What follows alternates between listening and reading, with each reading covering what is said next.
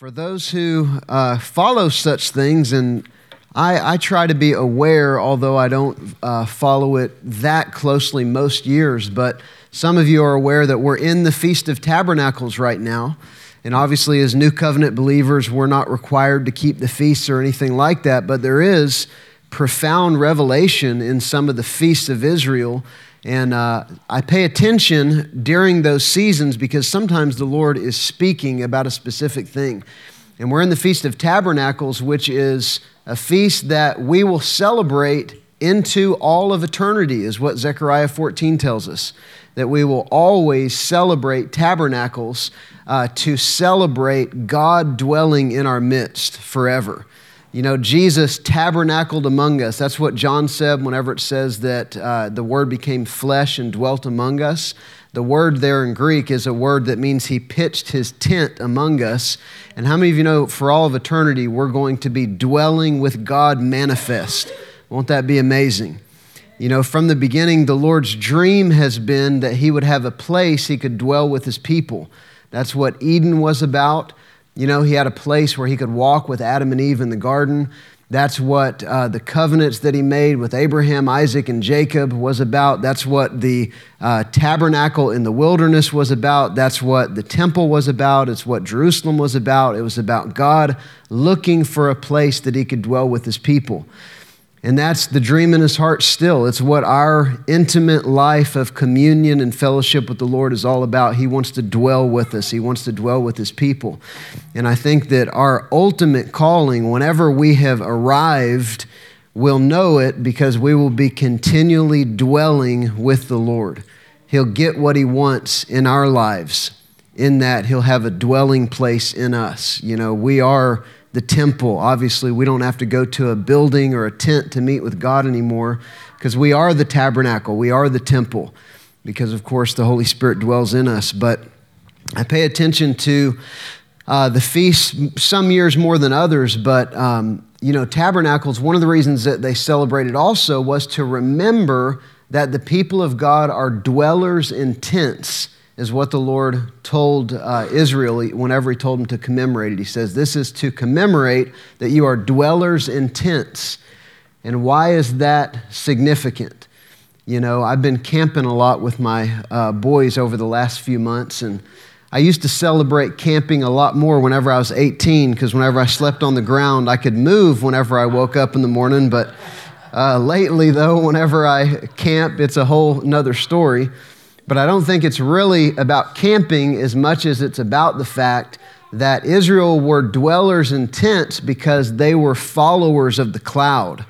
You know, they had to be ready to up and move whenever the Lord was moving. They had to be tuned in to what God was doing. And if the cloud was on the move, then they better be on the move or they're not going to be close to the Lord anymore.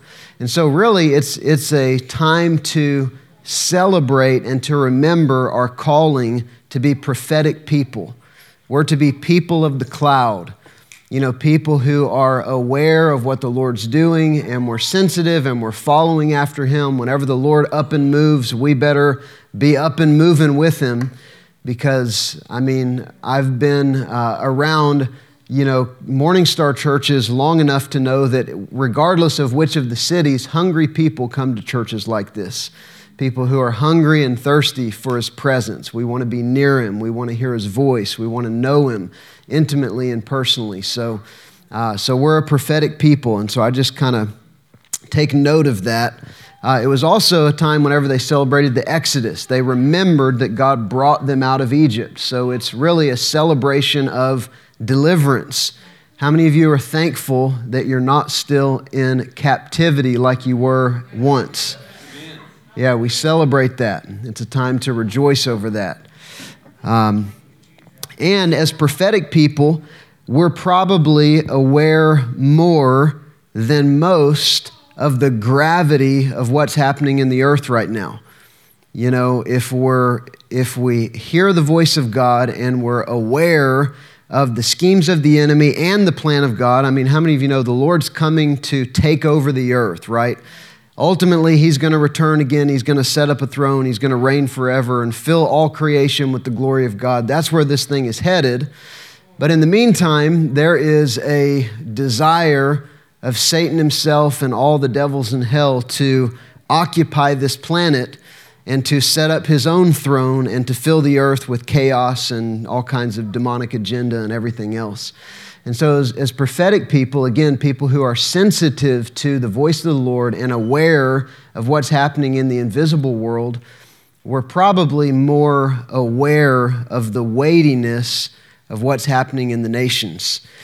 And I know I am. I can't separate my eschatology from watching the news. You can't unread the Bible, once you sort of understand the context of the end of the age, which is great glory and great darkness. It's the great and terrible day of the Lord. It's Daniel said there's a time in the earth called when iniquity will reach its fullness. And then we know that Acts and Joel prophesy that God will pour out his Spirit on all flesh, and everyone who calls upon the name of the Lord will be saved. And there will be signs in the earth, or signs in the heavens, wonders in the earth. We're in for remarkable days. There's no way around it. But I think that we do well in these days to have that heavenly perspective that Josh was leading us into singing about during worship. We went to the beach yesterday. Travis and the family took us to the beach, and as soon as we got out there, I probably only come to the beach once or twice a year, and so I'm always just mesmerized by just the beauty of it, and there was kind of some really low clouds. It just felt like the heavens were really low. I don't know how to describe it, but whenever we walked out there, though, I was just walking along, and it was like my gaze was just continually drawn to the ground, like my kids were looking for seashells, and they gave me a couple different seashells, and then I would look out at the water. But every time I would look at the sky and look out at the horizon, it was very inspiring. You know what I mean? Like there's a wow factor whenever you stand at the beach. I hope you all aren't numb to it living here. I hope you know what you got at the beach. I mean, there's something beautiful and amazing that's supposed to inspire awe and wonder in us whenever we stand at the beach. And but I just kept part of it was I was watching my kids and everything, but I kept almost forgetting man, you need to look up. Let's keep our eyes on the heavens because everything is attracting our attention to the earth right now. But if we'll look up, it's much more inspiring. Paul said, Colossians 3:1, if then you have been raised with Christ, seek the things which are above where Christ is seated at the right hand of the Father. It's really interesting that he says, if you have been raised with Christ, seek the things that are above. So somehow Paul thinks about humanity in the age to come terminology. You know what I'm talking about? He's saying, if you've been raised with Christ, well, I know I have, but I'm also still kind of walking around in this physical world all the time. Or Paul would say things like to the Ephesians chapter 2, he says, that God has raised you up and seated you with Christ in the heavenly places. So we've already been somehow raised with Christ. We've already been seated with Christ. And so somehow Paul is thinking about us in terms of we are walking on the earth, but we also are already seated with Christ. We've already been raised up. Ultimately, the Lord's going to come and he's going to change everything one day, but in the meantime, the kingdom, the reality of heaven is actually meant to break into the earth through us. We're actually meant to be those who are walking with a heavenly perspective and are manifesting heavenly realities rather than just being locked into what's going on the earth.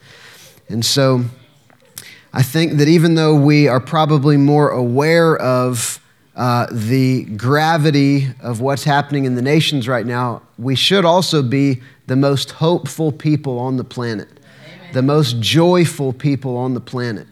We have a perspective that the King is coming again, and whenever he comes, he's going to make all things right.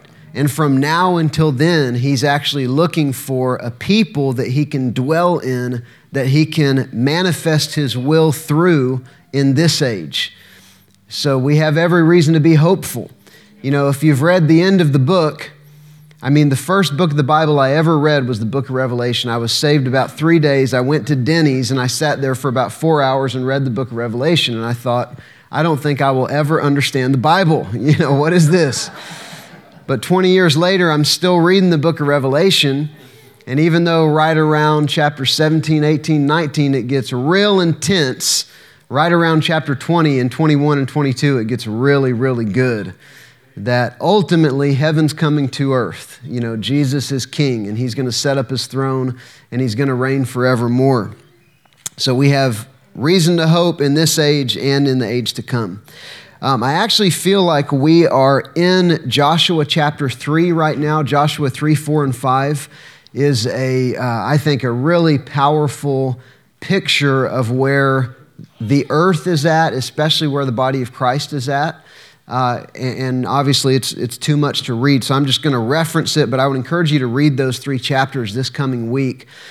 But in Joshua 3, the Lord comes to Joshua and he tells him, I'm about to lead you across the Jordan River into the promised land. You're about to possess your inheritance. But in order to get there, you've got to cross over the Jordan River. And we know that the Jordan it signifies death. The Jordan River empties into the Dead Sea. The Jordan is where John baptized, which is a symbol of, you know, being buried with him in baptism and resurrected in newness of life. So the Jordan is symbolic of death in Scripture. That's one way that you can interpret it. And so he tells them, we're going to cross over the Jordan. We're going to inherit the promised land. But he says, in verse 3 or so of chapter 3, he says, no, chapter 3, verse 4, he says, you've never been this way before. And that's where we're at. You've never been this way before. You know, we're going to inherit the promised land. We're going to cross over. We're going to take the land, but you've never been this way before. Therefore, follow the ark. That's how you're going to make it across the Jordan. That's how you're going to go in. You've got to follow behind the ark. It says, be sure that you stay back and let the ark lead because you've never been this way before. And I think that's the whole thing about the Feast of Tabernacles is we're tent dwellers, right? We want to follow the ark. We want to follow the presence. We want to let the Lord lead because we've never been this way before. You know, I've been asking people, for some reason, I have really close friends that are in their 70s, then I have really close friends that are in their 20s, and even my friends that are in their 70s, I've asked them, have you ever seen days like these in your whole life? And unanimously, every one of them has said no. You know, pandemic and, even those who, were alive through the Great Depression, it wasn't quite like this. I'm sure it was more intense in some ways, but, the world is a lot smaller than it was during World War II and the Great Depression. Global events kind of happen all at once and to everybody at the same time now. So we've never been this way before. How are we going to make it? We've got to follow close behind the ark. We've got to let the Lord lead. We've got to stay close to His presence because He knows exactly where He's headed. He knows the way in to possess the promised land. He knows the way over the Jordan River. And we see the story that the Lord comes to them in verse 5. And the Lord comes to Joshua and He says, tell the people to consecrate themselves because tomorrow I'm going to do wonders in your midst. Tell the people to consecrate themselves because tomorrow I'm going to do wonders in your midst. That's how the Lord prepared them for what He was about to do. When He crossed them over death to inherit the promised land, He says, consecrate yourselves because tomorrow I want to do wonders. And so that's what they did. They consecrated themselves and they got ready for the Lord to move. And the whole story for the next couple chapters is profound. Whenever the priesthood steps into the Jordan River, they're carrying the ark. So it's a picture of, I think, the new covenant priesthood, our calling to carry the very manifest presence of God with us. It's those who are walking. Paul said, do you not know that you are the temple of God? Those who are walking with the Lord. Jesus said, it's better that I go away so that the Holy Spirit can come. God's going to come dwell in you now. Well, I think the priest carrying the ark across the Jordan is a picture of, our calling to be that new covenant priesthood and carry the presence of the Lord. So whenever the priests step into the river, it says that the waters of the Jordan River, they were cut off right where the priesthood stepped in. So the water stopped flowing in this direction. And then in the other direction, it says that the waters rolled back all the way to a town called Adam, which is so profound. And Rick Joyner's taught this for years, but I stole most of my stuff from somebody, so I'm comfortable with that. But it rolls all the way back to Adam. So it's a picture of death. And again, I'm saying I think we're in days like these because Joshua 3, it might even be Joshua 4, I think it's in Joshua 3, it says, the Jordan River overflows its banks all the days of the harvest. So it's a picture of death. The closer we get to the time of harvest, Matthew 13, Jesus said, the harvest is the end of the age. There's a great outpouring of the Spirit at the end of the age. Everyone who calls upon the name of the Lord will be saved. There's a move of God like the earth has never seen before because the Lord wants to save as many as possible, before the kingdom fully comes. So there's a great harvest, which is really, really good news. The bad news is the Jordan River overflows its banks all the days of the harvest. In other words, there is a manifestation of death that's happening at the same time that harvest is happening in the earth. And so what's the solution? The solution is a priesthood who carries the ark and who steps into the midst of the Jordan. They step into the midst of the ark, and the Jordan, or death, is rolled back all the way to Adam. When did death enter into humanity? It entered in with Adam and Eve in the garden. They ate of the fruit of the knowledge of good and evil. Death entered in. Their perfect fellowship with God was broken. Their fellowship with all of creation was broken. And so the curse of death entered in with Adam. But this is a prophetic picture of, I think, what we're called to walk in these days, that, there will be a generation who never sees death. There will be a generation who is here when the Lord comes and they're caught up in the air to meet him, and they'll never taste death. But I believe there will be a generation who walks in authority over death even before the Lord comes. Everything that Jesus prophesied will come to pass. And one thing that he prophesied in John 14:12 is the works that I do, which includes raising the dead. And, he did some pretty wild things, multiplying food, opening blind eyes, the lame walk, the deaf hear, the blind see. He could kind of disappear in the midst of a crowd that was about to capture him and either make him king by force or throw him off a cliff, depending on what day of the week it was. And he said that those who believe in me will do the works that I did and even greater works. And that's what this is a picture of. It's that priesthood who steps in and rolls back the River Jordan, rolls back death all the way to Adam. So I think it's an extreme way to think about it, but what if you walked in this to such a degree, you so carried the presence of the Lord that whenever you walked by the rose bush, the thorns fell off because you're so fully carrying the redemptive presence of God that there's just little touches and tastes showing up in the present age of the age to come, what's going to happen when the Lord comes.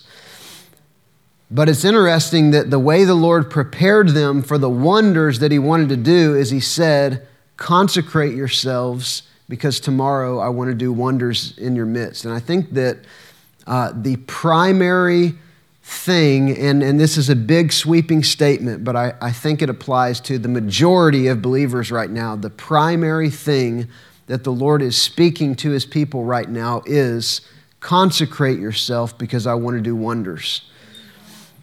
And my whole understanding of that has changed a lot recently. I've always considered, I think that somewhere along the line, I think I've gotten a healthier perspective on this, but for years, I considered consecration, just to be honest, to be the measure by which I condemned myself. To look at consecration as perfection. And so when I consider, consecrate yourselves because tomorrow I want to do wonders, that means that I evaluate myself by the standard of perfection, and however many demerits I've got against my perfection, that's how long I've got to go before I'm consecrated. It's not the healthiest perspective. It's not a new covenant perspective on consecration. But actually, to consecrate means to set apart. It means to set apart. And the most consecrated people on the face of the earth are those who are setting themselves apart for the Lord. Those who are setting their lives apart. They're setting time apart.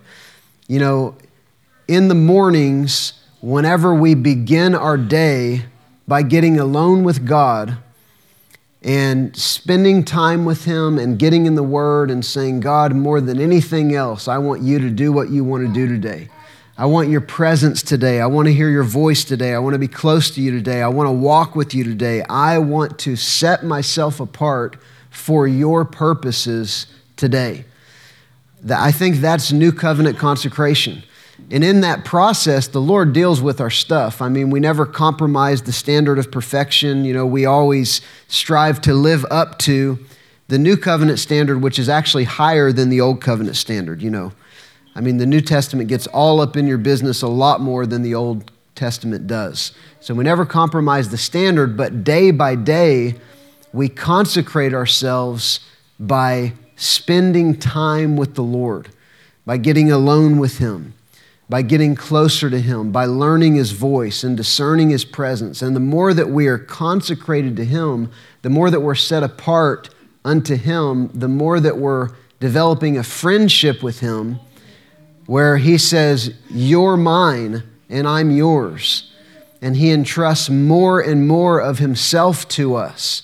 And we carry more and more of His presence. And there's more and more supernatural activity that starts to happen in our lives. And there's more authority when we pray. And there's more power when we prophesy. And stuff begins to happen when we lay hands on the sick. There's something about living the kind of a lifestyle where as a primary priority, we want to be set apart for the Lord. We say, God, I want to be fully yours and I want you to be fully mine. And I heard somebody make a statement recently and they said something like, every attack of the devil against your life and every distraction against your life is for the purpose of getting you out of the secret place, something like that. It's for the purpose of cutting off your communion with God. And I think that's really true. The main priority of the enemy, if you still go to church, but you no longer have a living relationship with God, then you've essentially been neutered or neutralized as any kind of an impact. And so if he can come against your consecration, if he can distract you with 100 other things, or if he can attack you and get you off track where you're no longer actually growing closer to the Lord, then essentially it's like we're unplugged from the power source. There's no supernatural communion with a living God that's going to overflow in our lives. And I've seen it in my own life for years. The main strategy of the enemy, it's pretty much the rest of my life he's not that concerned about. But if he can get at my walk with the Lord, then he'll just about let you have anything else. As long as you don't actually know God, as long as you don't actually walk with him and actually have a friendship with him. And so I think that this is actually true, that the Lord is after a consecrated people who actually know him and spend time with him and are learning to hear his voice and carrying his presence. Last year in 2019, a friend and I decided that we were going to shoot for 100%. We probably hit about 80%, that we were going to pray in tongues together every morning. And he's in Texas, I'm here, and so we would pray over the phone. We didn't commute, every morning, but So we'd call each other. I'd call him at 7, or he'd call me at 6 because he's an hour behind. So he was more consecrated than I was at 6 than I was at 7. And so we would start the day off by praying in tongues. And it was awesome. I mean, there was this whole new fire that began to be stirred up in both of us. There was all kinds of fruit. I was challenging our church back in Fort Mill very regularly to pray in tongues, and I had our students praying in tongues. I gave our second-year students an assignment to pray in tongues for 4 hours. I said, here's the assignment: either 4 hours in one sitting or 4 individual hours in 1 week, but pray in tongues for 4 hours in the next week. And most of them did it together. And the testimonies that came out of it were ridiculous. I mean, one of them, there was a group of them praying together, and towards the end, they prayed for a girl who was having surgery the next day to have a cyst removed, like something in her reproductive organs. They pray for her. The girl goes in, gets the sonogram or whatever before the surgery, and they can't find the cyst anymore because, the students laid hands on her after praying for 4 hours. Another one of them, I had them all write out their testimony. Another one of them, there was a kid who, he's 20 or something, a young man who wrote that ever since he had moved into the school, he had really struggled with lust temptation. And he said after this 4 hours in tongues, he said something broke in the atmosphere of his room, and he said he had been delivered of that thing ever since that day. And last year, in our first year ministry school class, somewhat of a, I don't know how you define these things, but some kind of a move of God broke out. I don't know if you call it a revival, but something happened that regularly the students would never get out of worship in the morning. So chapel, instead of being a half hour before 3 hours of class, would go for 3.5 or 4 hours because they could never get out of worship and prayer. Or it would go even longer than that. But something started happening where the students got so stirred and so fired up that they would rather commune with God and prophesy and worship than, move on to the rest of their day. And the second-year students who prayed in tongues 4 hours took credit for the revival breaking out in the first-year students' class. They said it's because what we stirred up in the Spirit by praying in tongues so much. I even gave this assignment to we have a K through 12 school, and to our seniors, I gave them an assignment to pray 45 minutes in tongues. I didn't go 4 hours with them. I was taking it easy.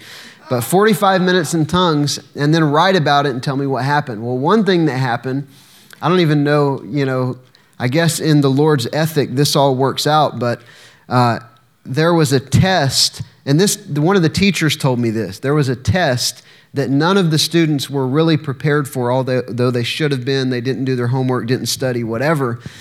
And so the students were kind of freaking out. And she said, I'll tell you what, you remember what Pastor Justin said in here just the other day? You guys take the next 10 minutes and pray in tongues before the test.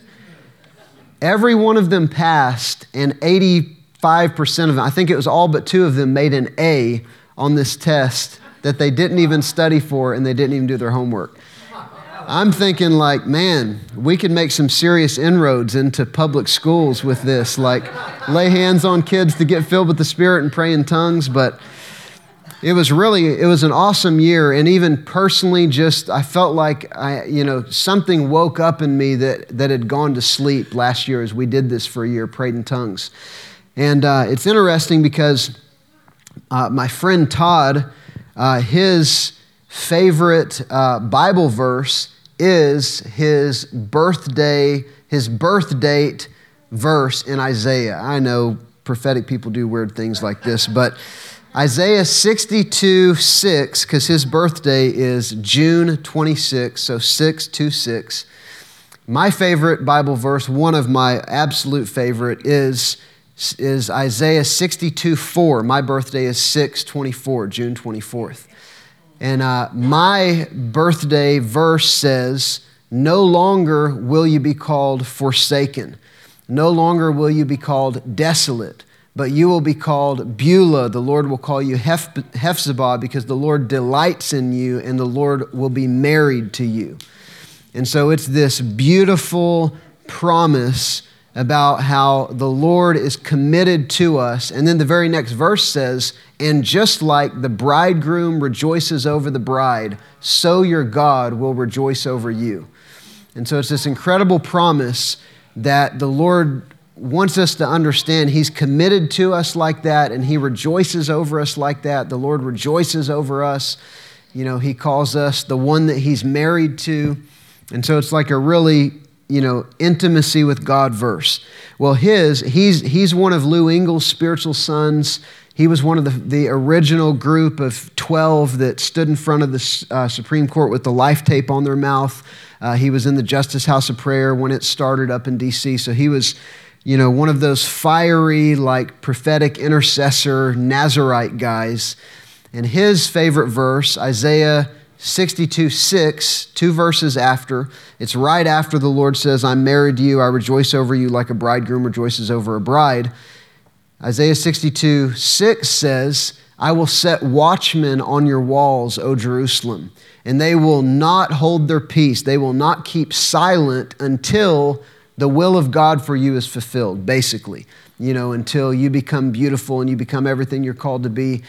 And so I think there's something there, and I had heard somebody mention this before, but it became very real last year as he and I were praying together, and we would often talk about this reality, that in order for us to effectively be Isaiah 62:6 and 7 watchmen, those who are seated as watchmen over our nation, over our neighborhood, over our family, over our business, over our church, prophetic people, because again, we're in that tabernacles time where we want to be sensitive to the voice of God.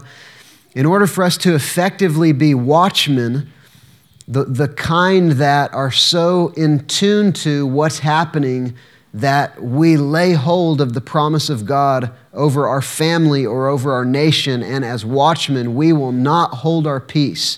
We will not be silent. We will continually make mention to the Lord until He does what He said we will do. In order to embody that and be that kind of a watchman, you actually first have to get the revelation of Isaiah 62:4 and 5. You first have to understand that the Lord doesn't call us to be watchmen or watchwomen because He needs someone to work for Him and get the job done. He calls us first as confidants, as those that He says, "I'm rejoicing over you like a bridegroom rejoices over a bride. I call you the one I delight in. I call you the one that I'm married to." Once we get that, and once we actually can rest in that and have peace in that place of communion with the Lord, that place of intimacy with the Lord, He can show us anything He wants to as a watchman. And He can give us that promise or that prophetic seed, that, prayer arrow, whatever it is, that prophecy that we're going to lay hold of like a bulldog and not let it go until we see the Lord do what He said He would do.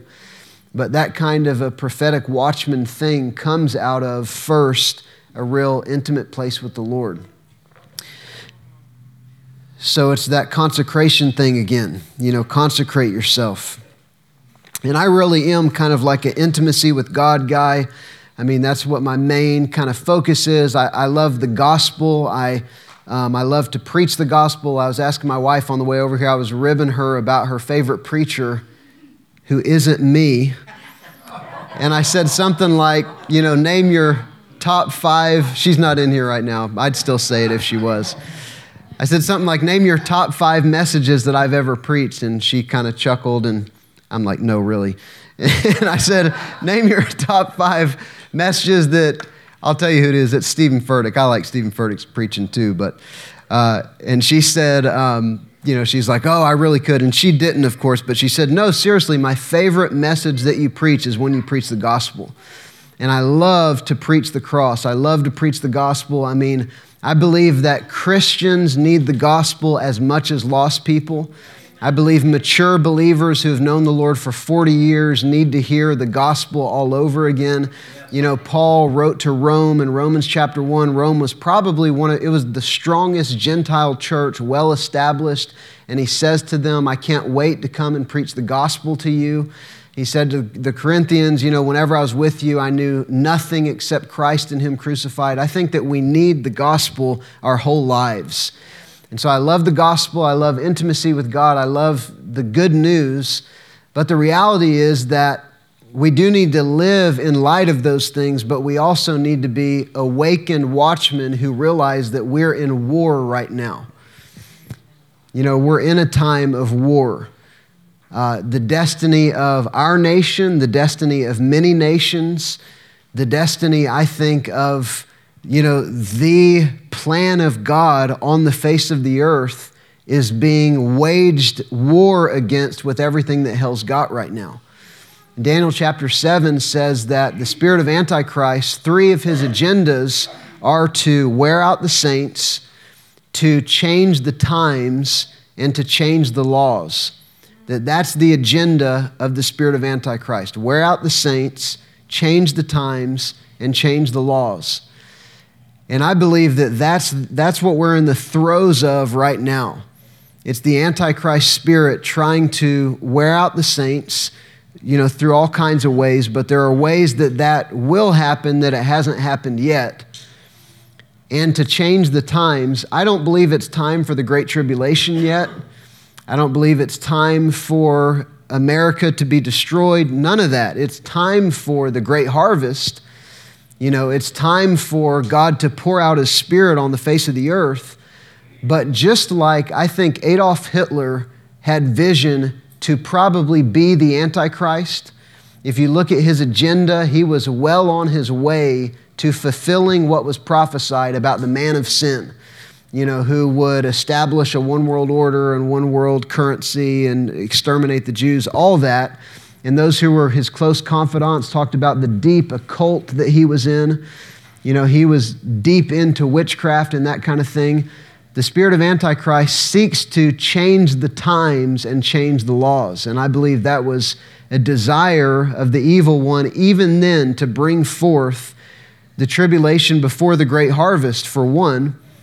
But I think that much of what is being warred over in the nations right now is to change the times. It's to subvert the will of God to redeem and instead to bring forth the destructive will of Satan in nations. But the good news is that even though we are in a time of war, and to change the laws, it's not only to change the times, it's also to change the laws. I mean, maybe it's this way in every generation, and maybe, I was spiritually asleep before I got saved. I was also young before I got saved, but since I've been spiritually awakened, it seems like the battle is raging more than ever for laws to be changed, for our nation's laws to be changed, for an evil agenda to establish laws for wickedness to reign in the land. And so that's the Antichrist agenda. But the good news is, God is raising up warriors. The last time I was here, I won't ask because I'm sure all of you remember and could tell me what I preached on last time I was here. Because last time I was here, I talked about the Zadok priesthood, I'm pretty sure anyway, because I found some notes that said Wilmington with that message. But you guys know the sons of Zadok were the priests during the time of Ezekiel who were most intimate with God. The Lord speaks to Ezekiel and He says, the priests of Israel have gone astray and they, have run after other gods, etc., etc. They have lost their privilege to minister to me. This is what God tells Ezekiel. The priest of Israel can no longer minister to me personally. But, he says, the priests of the sons of Zadok, they can come near to me and they will minister to me. They will approach my table and they will minister to me. So the sons of Zadok are the ones that are called to minister to the Lord personally. Think about that. I think we kind of weigh the significance of someone's calling in the scales of the importance of those that they minister to. If someone's called to minister to Trump and the presidents of nations and kings in other lands, we think, wow, what a weighty calling. Well, think about every believer has an invitation to minister to the King of Kings, the Lord of the universe. We have an open invitation to enter behind the veil by the new and living way into the very throne room. Come boldly before the throne of grace. So the sons of Zadok are the ones who are called to the deepest intimacy, and it's the sons of Zadok. So this morning I was reading about now if the sons of Zadok are the ones who are most intimate with God, who was Zadok that qualified his sons to get to be the ones who ministered to God himself? Which I do believe is a new covenant invitation to every believer because of the new and living way that Jesus has made. But back then it wasn't. It was a select few, the sons of Zadok, that got to get that close to the Lord. Zadok, according to 1 Chronicles, it says that he was a warrior and a valiant man. He was a warrior and a valiant man. As a matter of fact, in the times of Absalom, whenever, most of Israel was forsaking David, Zadok risked his life to go in with soldiers as a valiant man, a warrior. He risked his life to go in and take the ark of God and bring it to be with David.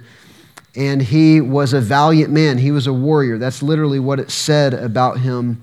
I just read it this morning. So we're kind of talking about both intimacy with God and warfare. I prefer the former, but we're in the latter, and hopefully we're walking it out as we walk in intimacy with the Lord.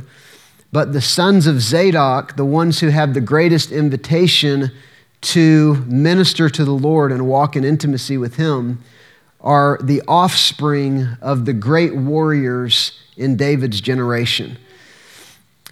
As a matter of fact, David, right whenever he becomes king, he is listing off, it's the same section where it talks about Zadok. I think it's like 1 Chronicles 12 or somewhere in there.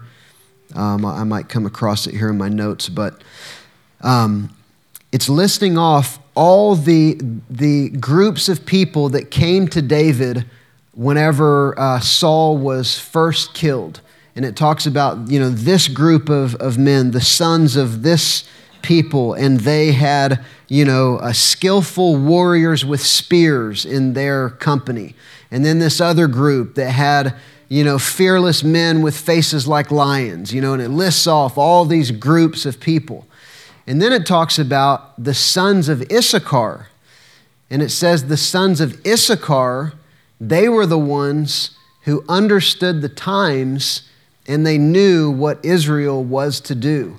And they were listed among Israel's military, or among David's military groupings. If anybody wants to know the reference, I can tell you whenever I'm done here, because it'll take me too long to find it. But so the sons of Issachar, they were the ones who understood the times and they knew what to do. I mean, what clearer picture of what prophetic people are called to be. We don't just want to have understanding and be able to, sit in our prayer closet and be wowed at our revelation, but we want to know what to do. We want to know, Lord, what's the answer? If we're in times of war, what are we to do right now? How are we called to respond in days like these? What are we called to do about it? I posted a video last week that was just sort of, or a couple weeks ago, I posted a video that went through the plan of Marxists to take over America. Have you guys seen this? 45 goals of the Marxists to take over America, and like 40 of them have already been completed. And I lined out how almost every one of the Marxist goals to destroy America line up with specific statements about the spirit of Antichrist in Scripture. Things like promoting the gay agenda. That's one of the explicit goals of Marxists to destroy America, is you undermine the family. You try to take children away from their parents because the influence on their parents is stronger than the influence of the community. So you want to get them away from their parents. You want to cause as many nations as possible to align together, which, that's totally what the spirit of Antichrist does. In Revelation 13 and Daniel, really from 7 on to the end of the book, there's this sort of many nations coming together in like a one world system, right? And so what we're dealing with a lot of sort of the communist or Marxist stuff that is getting more and more prominent, it's actually the spirit of Antichrist, just plain and simple. It's nothing new. It's existed for at least a couple thousand years. I watched a video just in the last week or two. This guy was a former satanic priest, and he was talking about, and now he's radically saved. He was being interviewed on a Christian talk show, and he talked about how one of their strategies, and this is still true today, is that anytime blood was spilled, if they could go to the place where blood was spilled, they could transfer a principality into that region because of the power of the blood that was spilled. But he said the praying church could mess their plans up. And that's something else I could tell you where I found that if you wanted to watch it. But he specifically said that anytime they could bring division between races over the spilling of blood, then that's what they would do. These satanic rituals would bring some kind of a spirit of division into a region to try and stir up violence and more bloodshed. You guys remember whenever Israel was at war with Moab, and Mesha, the king of Moab, sacrificed his own son to a demon, and it says great wrath was released against Israel, even though the man was sacrificing. I mean, think of the cost, the sacrifice, the cost of that blood that was spilled. It released a great demonic onslaught. Well, these same tactics are being used like right now in our nation. A demonic onslaught that is for the purpose of division. It's for the purpose of establishing demonic strongholds. And this is the kind of war that we're in. We're in a time of warfare. We're in a time that we need to understand the times and know what to do. I'm almost done. I just read this book called Churchill's Ministry of Ungentlemanly Warfare. Has anybody read that by chance? I think it just came out, but it's about, in World War II, at war with the Nazis, there was this small band of scientists and engineers and weapons manufacturers and spies and guys the guy that James Bond was made after was a part of this group. And it actually became the foundation of our current CIA, this little group that started out as, it was called Baker Street. And so anyway, this band of just a handful of highly creative, highly specialized warriors probably did more to unravel the Nazi strategy to overcome the world, possibly, than any other army. And they almost didn't get credit for it. England wanted their memory erased from the history books because they engaged in ungentlemanly warfare. They engaged in sabotage. They used very creative measures to take out, like for instance, there was only one factory in all of the occupied part of the Nazis' regime. There was only one factory that could produce heavy water. And heavy water is essential for creating plutonium, if I understand it correctly, to make a nuclear bomb. And so this little band was parachuted behind enemy lines, and they infiltrated this community, and they made friends with the community, and they raised up a little band of guerrillas to those who worked in the factory to sabotage the factory. And they blew the whole thing up. And then they ended up blowing up like almost all the factories in the town. Even the owner of Peugeot, the car manufacturer, I might be not saying it right, but they even let this little band blow up their factory because the Nazis were using it to make tanks. And they lost the equivalent of hundreds of millions of dollars allowing this little band to blow up their factory. Another thing this little band did was they snuck in before the invasion, before D-Day, the Normandy invasion. This band discovered that Hitler was going to be moving the majority of his tanks all the way across France in order to be there for the Normandy invasion. And so all they had to do was they snuck into a train yard at night and they filled the bearings of the train cars with this abrasive grease so that once the train started rolling that had Hitler's entire arsenal of tanks, the grease ate the bearings and the axles of the train cars, and they were immovable for 17 days. They didn't make it in time for the Normandy invasion. They did so many things like this. This little band was parachuted into Norway in, way below freezing temperatures where they said you would die in a half hour if you weren't prepared. And they got parachuted in and, in the middle of this frozen like Arctic wasteland, no idea where they were. This storm blew them way off course. And they just happened to find this little shack where they could build a fire enough to keep them alive.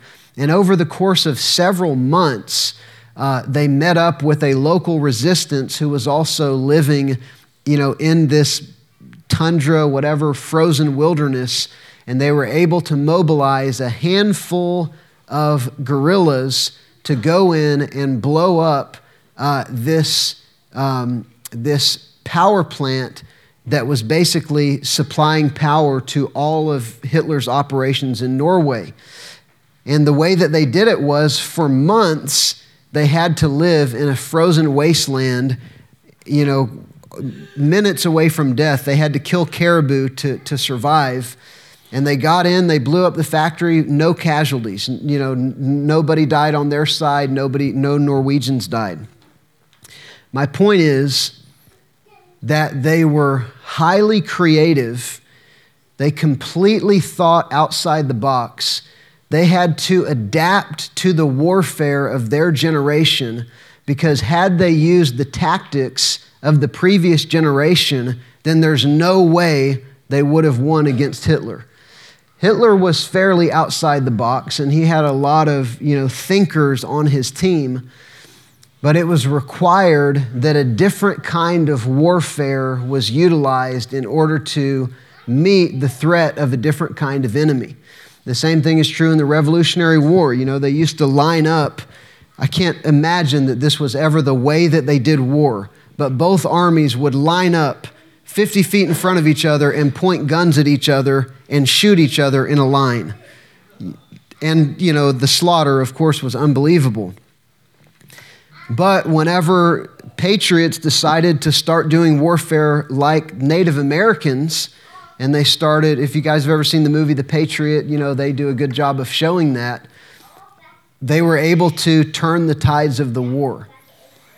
So I believe in our generation, we're in a kind of warfare that we've never been in before, and the Lord is looking for highly creative strategies and highly prophetic people who can be watchmen on the wall, who are going to hear the word of the Lord in order to walk out the strategy of God in our generation. We've never been this way before. We've got to follow close behind the ark. I challenged because our church was shut down for a couple months because of COVID, and then a lot of our ministries were shut down for a while after that. And I challenged all of them before we came back, let's come back different. Rick Joyner challenged our whole church, like, whenever we start bringing everything back online, let's come back, let's think out of the box. Let's not come back to do business as usual, because how many of us have realized that things are not getting back to normal per se? There's a new normal, right? The world has changed dramatically, like it changed after 9/11, like it changed after the Great Depression, like it changed after World War II. We're in a different world than we've ever been before. And we want to be prophetic people who are, on the cutting edge, not because we want to be cool, but because we want to hear the voice of the Lord, and we want to be one step or 30 steps ahead of the enemy, walking out God's strategy in our generation. So anyway, I challenge the ministries of our church. Let's come back. Let's get creative. Maybe we can't do everything the way we used to, so how can we do it different? So the way that our healing team ministers, it's completely different than it's ever been before. There's way more opportunity for God to do something supernatural than there ever has been before. We start out with word of knowledge before we ever even ask people, what can we pray for? Our prophetic ministry, we used to be able to minister to, about 300 people in a whole conference. We developed a whole new strategy for our prophetic team so that we ministered to 400 people in 2.5 hours. And so we're just thinking outside the box. How can we do this like we've never done it before? Today is the first day that our children's ministry has been back since March, because we just weren't sure, how do we do this? Kids don't social distance. It's just not going to happen. So how can we do it in a way that's safe? How can we do it in a way that is going to facilitate the greatest amount of ministry? And the plan that we came up with, I think it's better than anything that we've ever done before, but it's completely different, completely outside the box. And so I think that, that's our challenge right now. In times of change like this, there are those who are able to adapt to the times and actually thrive in days like these. And then there are those who are so used to the way that it's always been, who don't actually make the shift and who can become irrelevant in a shift like this. Historically, billionaires were made in great times of change. Great Depression included, world wars, all, new technologies, all of that. And so we want, as the church, what is the church going to look like a year from now, 5 years from now, 10 years from now? We did this meeting on Friday night, which was very much, everybody bring something, let worship go long, let people prophesy to each other. And it was much more engaging than a normal church service because everybody got to bring something to the table. It's not that it always has to be like that, but I emailed our staff this morning and I said, we're going to do one of our services like that, just a normal Sunday service. It's been a while since we've done that. So the good news is, yes, we're in times of war, but the good news is we are a prophetic people. And just as whenever I was on the beach, it's so easy to get locked into what's happening in front of our natural eyes, but it's so much more inspiring to look up. If then you've been raised with Christ, if you've been seated with in heavenly places, if you are able to walk with the Lord, then we need to be looking up. We need to be saying, Lord, what do you want to do? Well, I didn't get through anywhere near what I necessarily wanted to, but I kind of feel like I'm done. And I think we're going to pray for some people and however you want to flow from here. But let me just pray for you before we shift over into ministry. Father, we thank you, God, that you have called us to be a prophetic people. Lord, that we are people of the cloud. Lord, that we are tent dwellers who are chasing after you. God, if you up and move, we want to up and move with you. I pray, God, that you would sensitize each one of us to your voice. Lord, that you would sensitize us to the moving of your Spirit.